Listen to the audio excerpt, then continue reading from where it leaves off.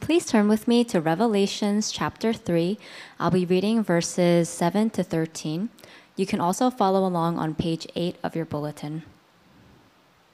To the angel of the church in Philadelphia write, "These are the words of him who is holy and true, who holds the key of David.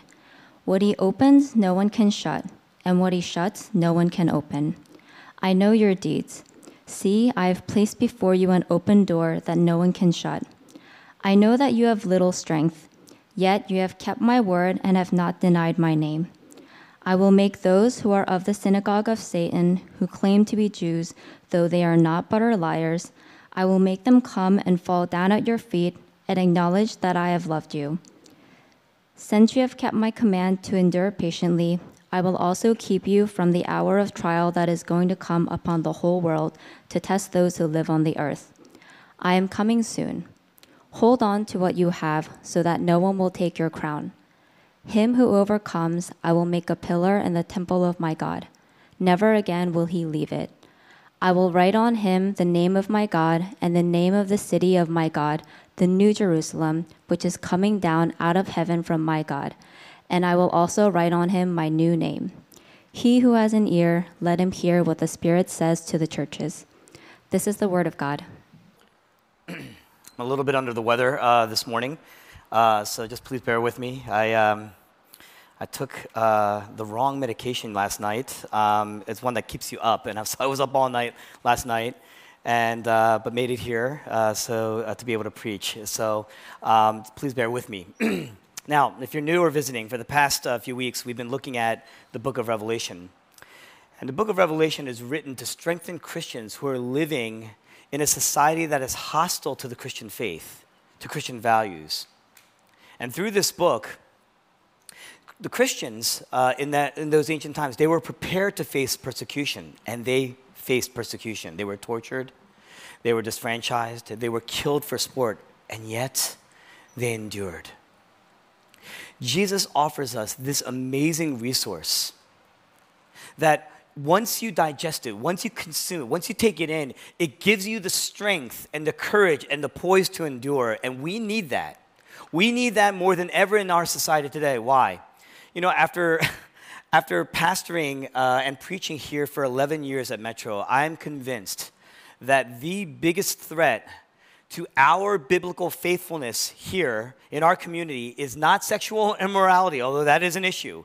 It's not addictions, although that is an issue. These are still very big issues, but nothing like the reality that Christians here are compromising their faith. They're shrinking back in their faith. Now that they are on a great career path, now that they got jobs and they got salaries, now that they have retirement portfolios, now that they have homes that they're building and families that they're building and children that they're raising, now that they have an intact set of good relationships and friendships, we are forgetting God and we're placing Jesus on the periphery of our lives. And that's subtle and it's quiet, and yet it's quietly leading us to fall asleep. What's going to move us to endure? What's going to move us to be resilient? And the answer, at least according to this passage, is suffering. Hardships. How do you deal with that? How do you cope with that? In other words, are you a person who's characterized as a person of endurance? Do you have a resilient faith? That's what this book is about.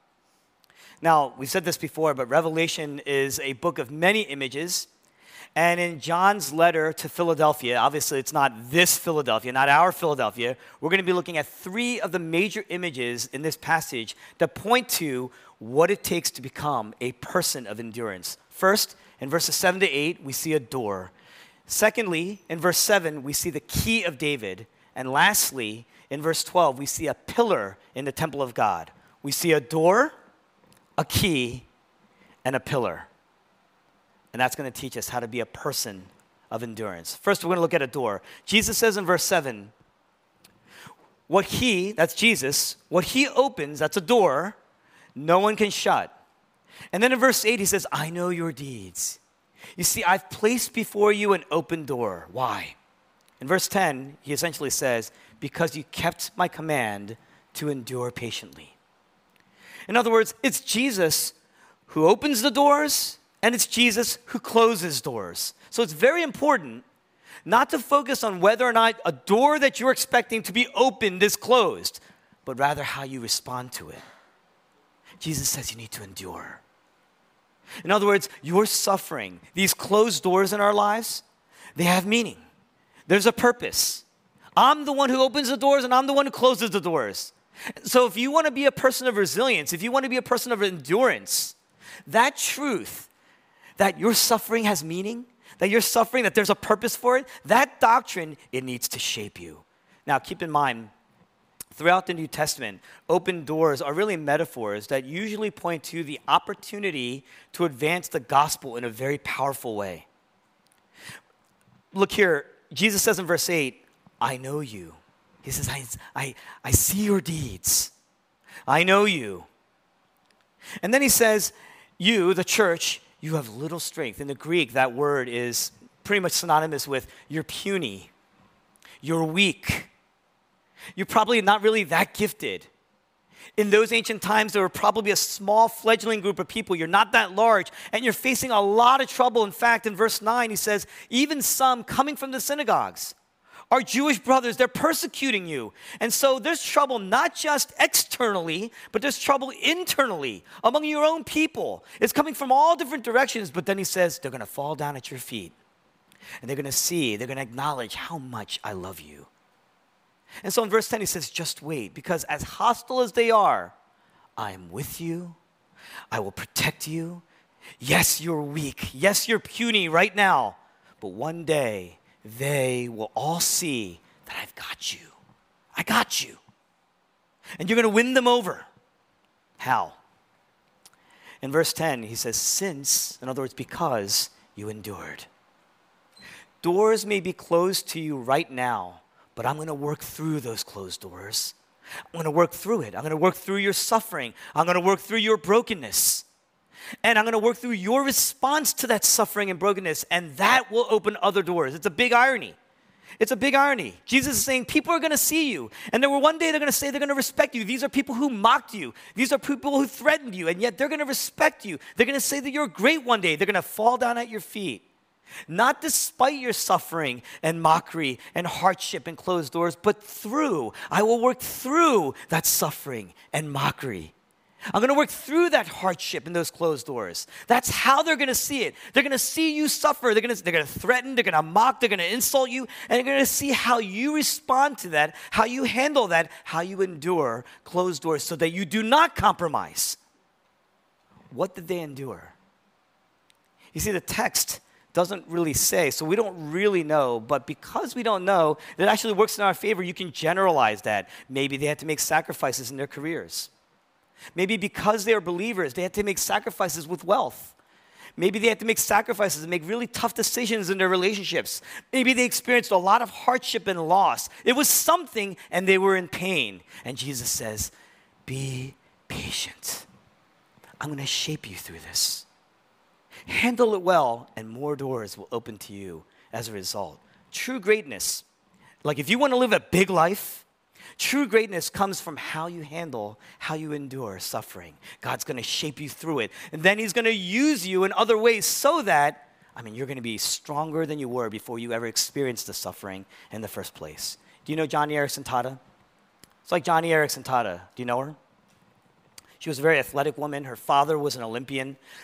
She had Olympic dreams herself. But in 1967, she's from Maryland. She was swimming in the Chesapeake. And at age 17, she dove into a certain part of the Chesapeake Bay and broke her neck. And instantly was paralyzed from her shoulder down. Every known door of opportunity was closed. And at one point, she states that she contemplated taking her own life. She was bitter. She was depressed. But through that pain, she says, my life is just going to pass me by. All these great things that I was expecting. I'm just 17. All these great things are just going to pass me by. What am I going to do with my life? Who's going to ever marry a person like me? Through that pain, she became a Christian. And through therapy, she learned to paint. And she learned to write. She wrote over 40 books. And she learned to sing. She actually came out with a few albums, and those albums really became the precursor to a lot of modern Christian music that we listen to today. And today, she runs an organization for disabled people, and she speaks in conferences all over the world. I mean, her theological perspective on suffering. I mean, I'm a Reformed confessional. If you understand what I'm talking about, I'm a Reformed confessional, theologically driven person, and yet, I mean, her theological perspective on suffering, it is brilliant. Because she endured. Those doors were closed on her in an instant, and yet she endured. Because of the way she handled suffering, God closed some doors, but then through those closed doors, he opened other doors that made her great. So many others were won to the gospel through her. In fact, I was one of those people. Kobe Bryant, great NBA basketball star. Kobe Bryant says, it's never about winning or losing, it's about learning. It's never about the closed doors or the open doors. It's about how you respond to them. Suffering will be a great teacher in your life as long as you do not let it become your executioner. You got to know that it has meaning. You got to know that there's a purpose. Of course, I get it. I mean, there are definitely people in this room who are saying, but suffering doesn't always make you great. I mean, it can ruin you. I've seen people just devastated, well-meaning, well-intentioned, kind, good people just embittered by their suffering. It's devastated them. It's hardened them. It's made them more angry. It's made them more proud. And that's the point. The point is, no one here in this room is immune to it. You can't avoid suffering. You can't avert suffering. You can't always elude suffering. And by the way, if that's your goal to do all that, then that's a weakness. That kind of weakness, that kind of fearfulness will only make you weaker because you're not really learning. But when suffering comes, no one ever goes unchanged. Suffering impacts everyone. Either it's going to make you humbler or it's going to make you more proud. And Jesus says, you are weak. You're puny. You think you can open doors on your own. You think you can try to pry open something that's closing on you. I am the one who opens the doors and closes the doors in your life. You don't have that kind of control. You don't have that kind of power. You don't have that kind of wisdom. So you need to pray and trust. Pray for endurance. And place your trust in me. There is a purpose in your suffering. There's a purpose for these doors. Secondly, he says, I have the key of David. Verse 7, these are the words of him who holds the key of David. What he opens, no one can shut, and what he shuts, no one can open. It's a reference really to Isaiah chapter 22. A lot of passages in Revelation are really just drawn from passages throughout the Old Testament. You have to tie those images together and then really draw a line through them, leads right to Jesus and right into this book. So it's a reference to Isaiah chapter 22. Remember, the people to whom Jesus was speaking to, the people to whom the Apostle John was writing to, they were suffering, or they were about to suffer greatly. But think about this. These people are being persecuted, they're losing their jobs, they're being disfranchised, they're about to suffer greatly. The message that Jesus Christ holds the keys of David. To have the keys to anything is to own that thing, is to have authority over that thing. And Jesus here is saying, I have the keys of David. Look, have you ever been betrayed in your life? I mean, a room, this size with people, this many people. Have you ever been betrayed in your life? Have you ever been hurt deeply by people in your life, somebody in your life? Have you ever been pushed aside by your community, just kind of overnight lose your community? These are types of closed doors. Persecution. Maybe it's at work. Maybe it's socially. Maybe even politically. But you have to know that Jesus holds the keys to the kingdom. To know that he owns the universe. He says, I am the Alpha and the Omega. What he's saying there is that you are made by me and you were made for me. To know that I own the universe. And that as a result, I can open or close any of these doors. I can open and close the door to salvation. That should give us poise. What are these keys? You see, in ancient times, if you owned a home, they didn't, unlike today's homes, there was no main door of entry, like a storm door. You didn't just have like one main point of entry. So homes are constructed in a way where you can pretty much kind of pass through, and people, in fact, they did. They just passed through your house. And so you kind of had to keep your stuff locked up. You kept your rooms that held important valuables locked up. You kept things like your treasury locked up. All the rooms in your house that were important to you were locked up. So if you were a king, if you were a lord, if you were a wealthy landowner, you had a steward who were entrusted with all the keys to every door, to every room, to every lock that was entrusted to the steward. And in Isaiah chapter 22, that's the Old Testament reference to this passage, this image in Revelation, there was a man by the name of Eliakim. He was a steward to a king. And Isaiah says, one day, the ultimate, a greater Eliakim will hold the key to the house of David. Remember, a steward has authority, the authority to open or close any door because he ran everything. And so when Jesus says, I hold the keys, I have the key of David, what he's saying is, I am the ultimate Eliakim. I am the ultimate steward over God's kingdom, the entire universe. And my death and resurrection gives me absolute authority, gives me absolute ownership over everything, including our lives. Now, we don't like that. Not today, we don't. We like to think of everything as a discussion, a dialogue. We got to talk on our terms. So what does it mean today to know that Jesus Christ holds the key? I'm going to say 4 things very quickly. 1, it means we're not in control. If Jesus is holding the keys, we're not holding the keys. We're not in control. We are weak. We are helpless. That's what he says. Remember the movie Titanic? Billy Zane's character? He was the bad guy, pretty much ruined his career. No one could ever see him differently. He says what in the movie? A real man makes his own luck. In other words, only you, through your skills and your gifts, through your wiles, only you can control then your life. A real man will be able to control it, take it under his control. And Jesus says, no. You think you do. You think you can, but you can't. You don't. What I open, no one can shut. And what I shut, no one can open. Oh, you think you played a role in your successes, in any of your successes so far? Malcolm Gladwell, he's a New York Times best-selling author. He wrote a book, he wrote many books, but he wrote a book called Outliers. It's a very interesting book. Without getting into the book, he basically says that most of the factors that contribute to our success are things that we have no choice nor power over. We have no control over. I'm going to give you some examples. He says, you didn't choose what time period you were born. You didn't choose your chromosomes. Scholars will tell you today that your intelligence level is largely inherited. You didn't choose your intelligence. You didn't choose your physique or your build.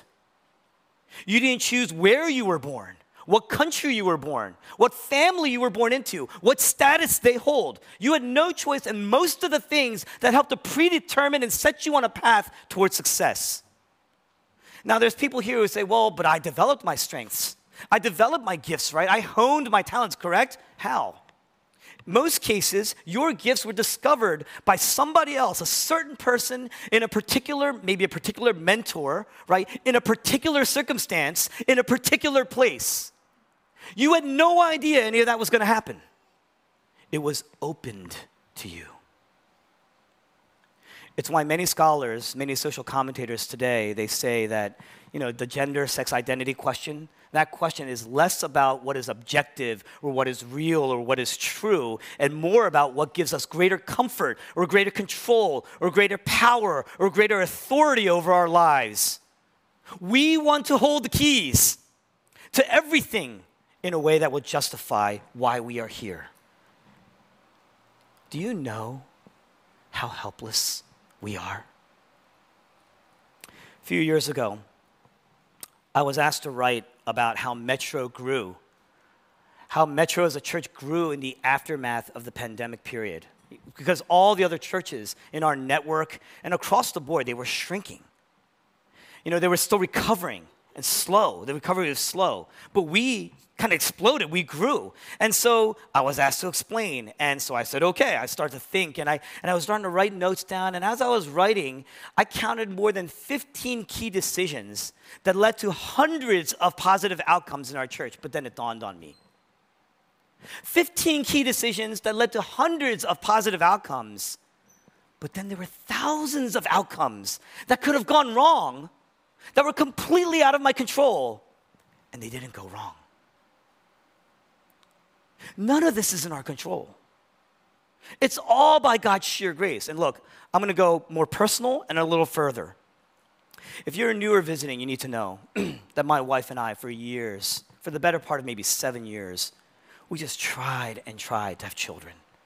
We just desired children. I mean, if you know anything about me, for about my primary ministry before Metro, for 30 years, I ran a youth camp. That's what I did for a living. And as my primary ministry. And so we just loved children, and we wanted children. We knew thousands of other people's children coming through our camp, and we had none of our own. And so we desperately wanted children, and we tried and tried for years. In total, we lost around 7 children through 4 miscarriages. You don't think that we tried everything? I mean, we Googled the crap out of stuff. You don't think that we tried everything that we could? We had world-renowned, I mean, Philadelphia is blessed with a great medical community. We had world-renowned physicians. We had world-renowned experts, a panel of experts at our disposal, advising and consorting. We sought alternative forms of medicine for that matter, but it was awful. There was to no avail. It was awful. The first time that we miscarried, I'm staring at the ultrasound. My wife is kind of hunched over so she couldn't see. And I just knew. My heart just sank. Instantly I knew because as soon as they lit that thing up, it was dark in there. Last week, it was vibrant. This week, this isn't normal, right? And I could tell the doctor was trying to kind of hide or shield her concern. But then at one point she said, "I'm sorry." I was floored. I mean, we didn't even conceive that was possible. Because we don't talk about these things enough in the church. The second time that my wife miscarried, I mean, we just went home and we just collapsed into our bed. We just collapsed. We were speechless. We were crying. We fell asleep. After hours, my wife gets up. And this is what she says. She says, all these years, through every up and down, we have seen God's faithfulness in our lives. We're not going to start questioning God's faithfulness now. We're not going to do that. And then she said, "Let's go to Target."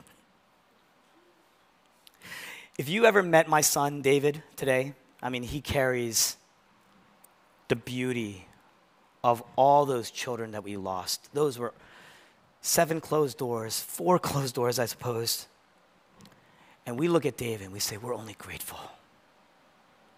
We're thankful that we're not in control. You know why? I mean, any of you in the medical profession, you know that every birth is a miracle. Every birth is a miracle. There are so many stages to conceiving, let alone giving birth, that we have absolutely no control over. We're thankful that we're not in control. How do we come to that?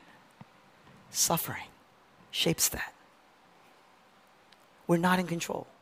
Secondly, without Jesus closing certain doors, without suffering, you never know who you are. You never get who you are. What do I mean by that? If you come from any kind of money, if you've got some wealth in your life, if all you've ever known, let's say, is comfort and you've got plenty, you're never in want, you've got ease in your life, maybe growing up, and you never really had to struggle a lot, you never experienced a lot of loss or failure, which is actually a reality, that is normal, you end up quite shallow. Peter Berger, he's a renowned sociologist. He was a professor at Boston University, Boston College. He taught at Rutgers University, the New School in New York City. Peter Berger is a famous sociologist. He says this, it's like living in a world without windows. Like you can live a very shallow life, a very selfish life, completely blind to the reality that something greater, someone greater is out there in full control. God, he says, a sense of calling, he says, because he relied so much on a sheltered lifestyle. And so it's actually very, very limiting, like a world without windows. That's what he says. Why? Think about this. If you've never carried a burden, a real burden in your life before, then you could never say for sure, am I really resilient? Can I be an enduring person? You would never be able to answer that question if you've never suffered. In fact, heaven, I'm going to submit to you, heaven is more heavenly because of suffering. Why? Because without suffering, there's no such thing as genuine bravery. Without suffering, there's no such thing as genuine sacrifice. Without suffering, there's no such thing as genuine triumph. Without suffering, there's no such thing then as genuine victory. All those things when we watch those movies that we say, wow, that is beautiful. Those books that we read, those fairy tales that we've heard, there's something about that moves us. Why? Because we know in the end that the door of suffering, through suffering, is oftentimes how we experience and understand what triumph and bravery and courage and poise amidst suffering really is, amidst tragedy really is. You see that? In fact, there would be dimensions then that would be missing in heaven without suffering.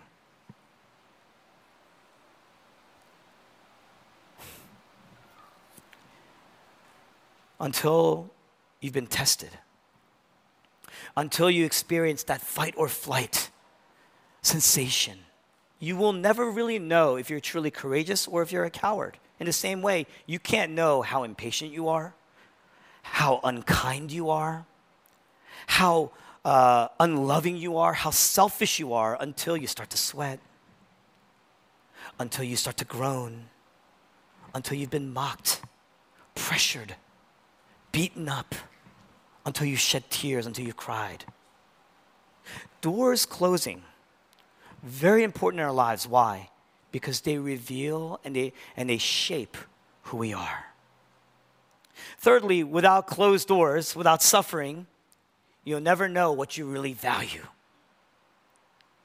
You never know what you're really about.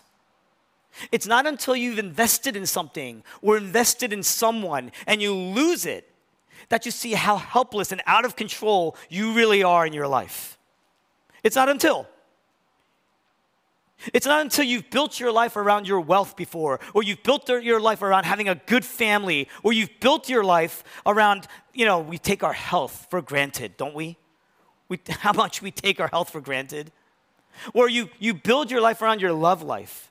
It's not until those things crumble, it's not until those things fail you, that's when you realize how shallow and yet how desperate we really are. St. Augustine, that great pioneer theologian, he once said that question, what do you love, is the most important of all questions in our lives because we are so easily enslaved by things that we love most apart from God. But when there's trouble, boy, when that well dries up, that's when you realize that you placed your trust in an idol. Well, what is that? You see, in ancient times, the idols were physical and visible. You had figurines made of wood or gold or silver or bronze, and you placed them in a shrine and you worshiped them. You gave alms to them. You paid them, essentially. You paid tribute to these little figurines because they represented the god of commerce or the god of fertility, the god of good weather, which is the god of agriculture. It was an agrarian culture, you see? Today we've traded in, we've done away with the figurines and they've become much more abstract. Our compromising our faith is built on what? We're still worshiping the god of commerce, the god of business, the god of family, the god of sex or relationships. We're still worshiping the god of approval or desiring the acceptance of other people. We've traded in the figurines, but we're still very, very idolatrous. An idol is anything apart from God that you rely on to give you a sense of worth. What you're saying, if I just have this thing, then I know I'm okay. If I just have this thing, that will be the centerpiece of my joy. If I just have this thing, then I'm going to be all right. Then I'm going to be happy. Then I'm going to be joyful. The Bible says that's a grave error. That's a grave mistake. Why? Because you're building a skyscraper on sand. And when those rains come, and they will, when that tide rolls in, and it will, you're going to suffer. You want to build on a rock. And if you want to build on a rock, solid ground, sometimes we realize that we've been building on sand. We need to suffer to see that. It's the only way that we see that those towers that we've built up in our lives have been challenged. Everything else is going to crumble. Everything else is going to fall. An idol is anywhere where you think, anything where you think, this is going to be a key that's going to unlock all the doors that I ever wanted for me to lasting love, the door to lasting love or lasting security or lasting power. But when you suffer, then you realize, wow, these things have had a stranglehold on me. These things have an unhealthy grip in my life. They're idols. They're fragile. I've placed Jesus on the periphery. My relationship with him was supposed to be the most important thing, and yet I've turned my attention. I've been obsessed with these idols. And they're fragile. It's like building on sand. Because only God, the Bible says only God is solid ground. Only your relationship to God is a rock. Well, then suffering is a revealer of what you've built your life on, what you really value, what you really cherish, what you worship, what gives you a sense of worth, what makes you anxious day to day. What is your biggest nightmare? Therein lies your idol. And so lastly, as a result, closed doors, if you process it well, closed doors will humble you. Suffering can humble you. Suffering can soften you. In verse 8, Jesus says, I know your deeds. Essentially, you have little strength. You're weak. You're puny. You're small. You're a fledgling community. And yet, in the midst of persecution and trial, in the midst of all this hardship, people are turning against you internally and externally. And yet, I see your deeds. There are closed doors everywhere in your life. And yet, you're still gracious. You're still kind. You're still demonstrating welcome and friendship. The warmth of the gospel is flowing through you. And as a result, he says, you kept my word. You've obeyed. You've not denied my name. What is he saying? These doors, they seem closed, but you kept holding on. You kept holding to my word. You've obeyed. You've demonstrated compassion on other people. I see your deeds. And then he says, I have the keys. And I have placed an open door then that no one can shut. In other words, these closed doors, they've humbled you. They've shaped you. And because they shaped you, the fruit of that is your kindness and your goodness, your deeds. And it's leading to new open doors. He says, greater than anyone could ever dream, one day, even those people who've mocked you will fall at your feet and acknowledge that how much I love you. Wow.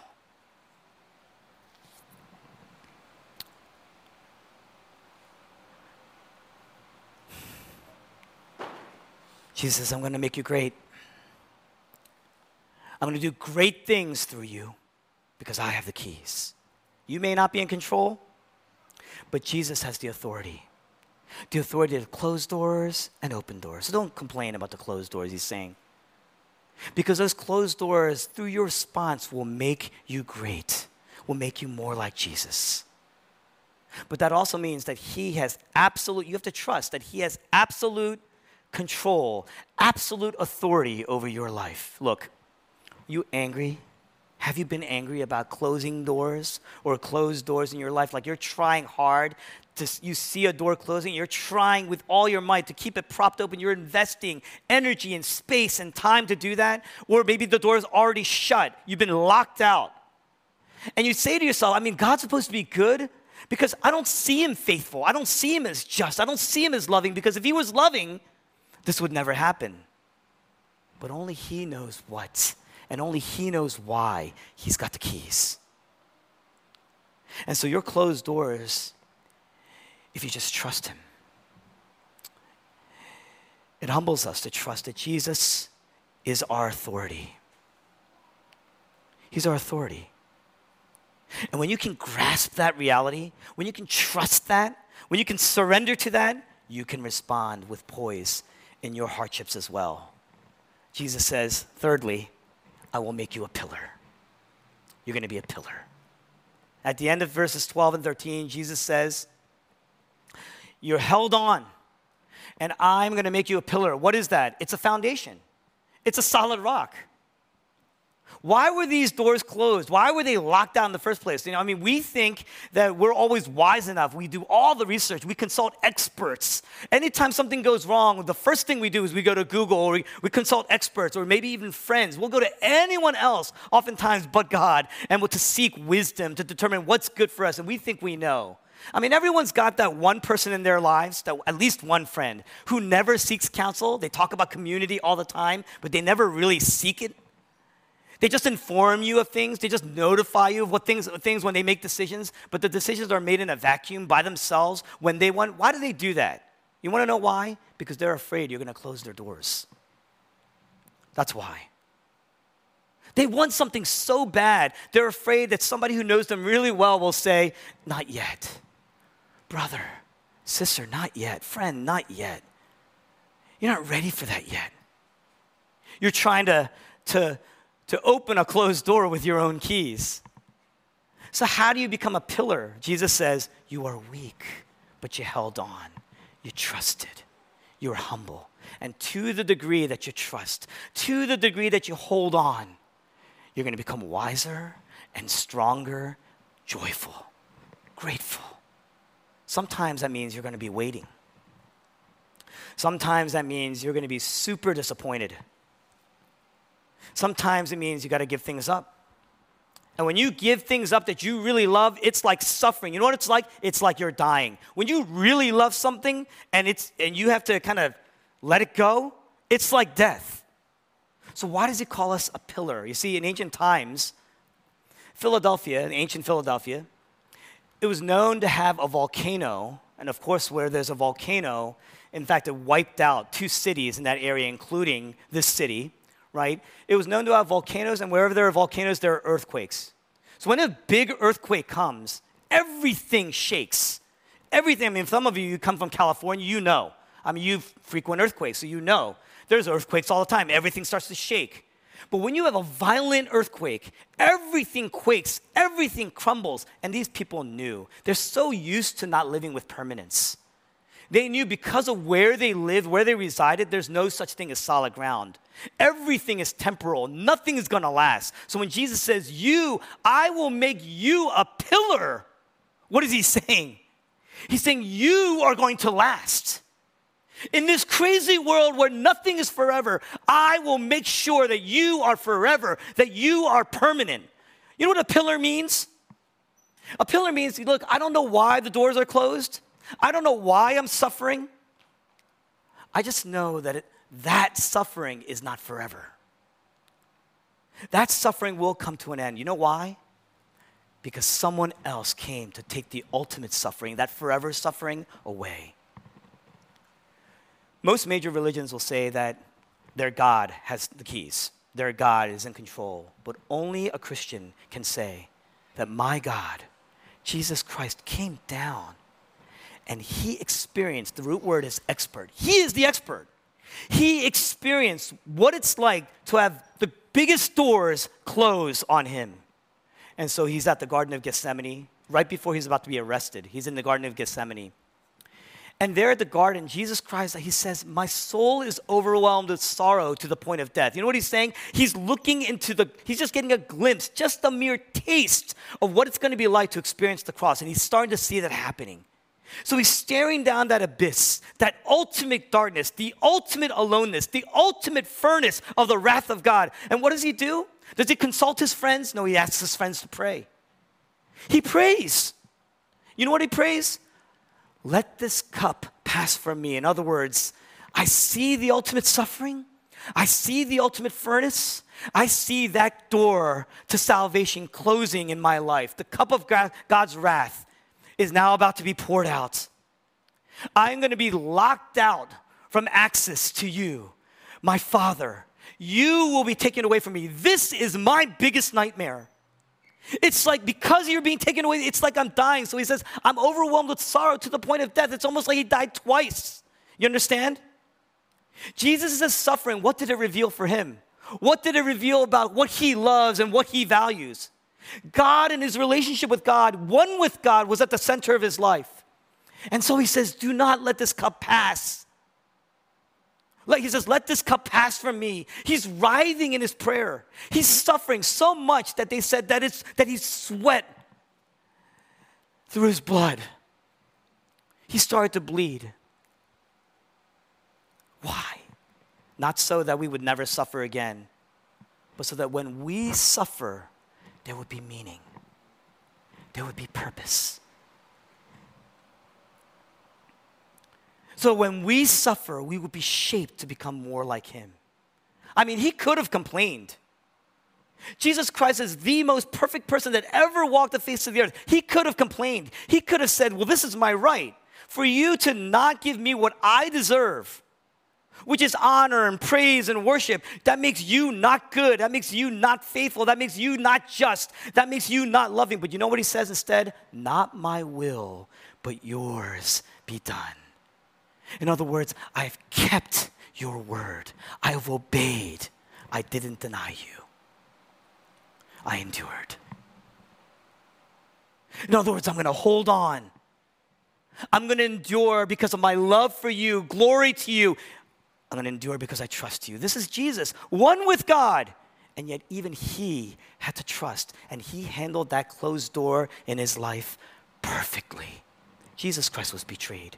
Jesus Christ was hurt by his own friends, denied by his own friends, rejected by his own friends. Jesus Christ was rejected by man. He was rejected by, he was beaten, he was outcast. You want a door to be opened because sometimes we're lonely or we want wealth. We think that this stuff is going to get us places. We want to be loved. We want status. We want to be accepted and loved by and approved by other people, meaning we want meaning in our lives. But Jesus Christ, he suffered the ultimate aloneness, the ultimate poverty, the ultimate demotion and status, the ultimate mockery and insult and rejection. The two criminals. I mean, even the criminals were mocking him at one point. He suffered the ultimate meaninglessness. There were people on the cross watching a man who claims to be king dying on the cross, and he said, this kid is meaningless. If you really are who you say you are, you should come down right now. This is meaningless otherwise. And on the cross, he cries out, my God, why have you forsaken me? What he's saying is, I'm banging on that door. Please open this door. I need you. I want you. You are the center of my life. It's like my heart is being ripped out of me. Salvation is closing on me.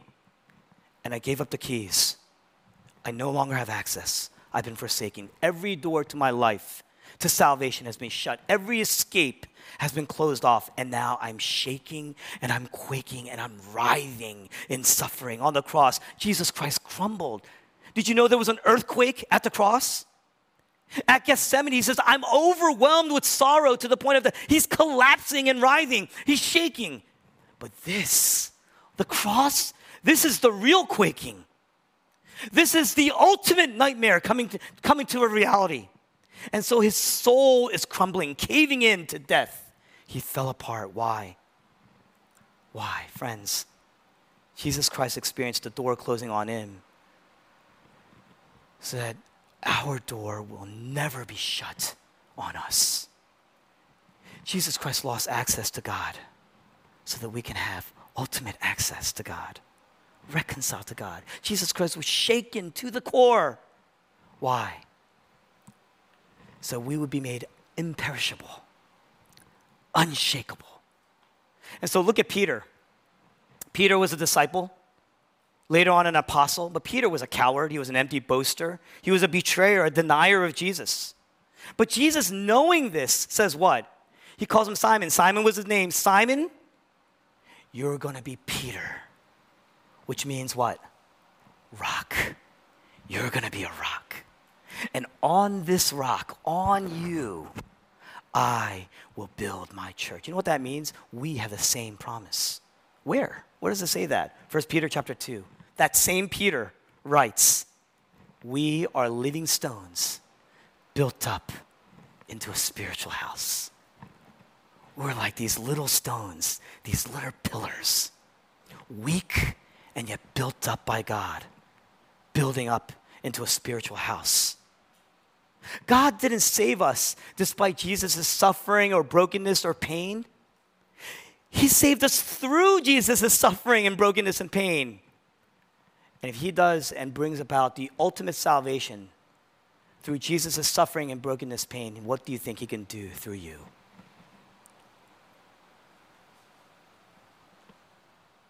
suffering, that closed door, Jesus handled that suffering perfectly for us.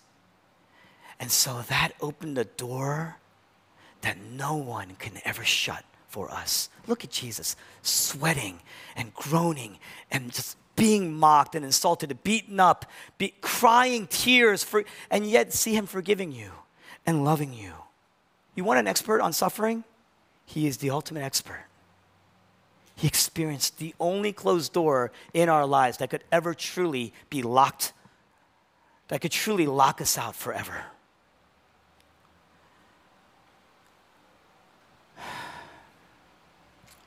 For Jesus, 1,000 things could have gone wrong, and they did. And yet he surrendered. Father, into your hands I commit my spirit. That's what he says. He trusted. He gave up control because of his love for his people, because of his grace. Look at the faithful love of Jesus. Look at the enduring love of Jesus. One day, I can say this because I'm older than most or all of you.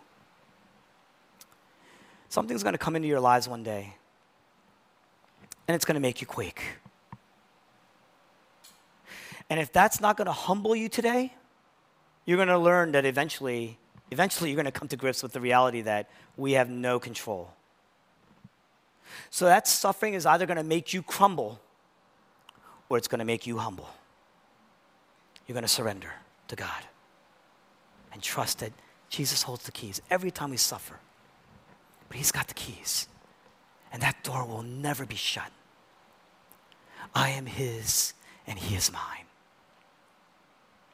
Only he can close doors. Only he can open doors. Take that in. Work it against that bitterness and that anger. Will you be able to say one day, my closed doors are nothing compared to Jesus being ultimately locked out from access to God for all time, for me. God is so loving. He's so good. He's so wise, so just. I can endure this closed door in my life because it's a smaller closed door to the giant door of salvation that has been opened to me for all time. Surrender to that authority and trust that he just loves his people. I mean, how can you doubt that Jesus loves his church? Every time we look to the cross, there's the evidence. There's the proof. Trust in Jesus. Hold on, he says, and you will become a pillar. On Christ, the solid rock, I stand. All other ground is sinking sand.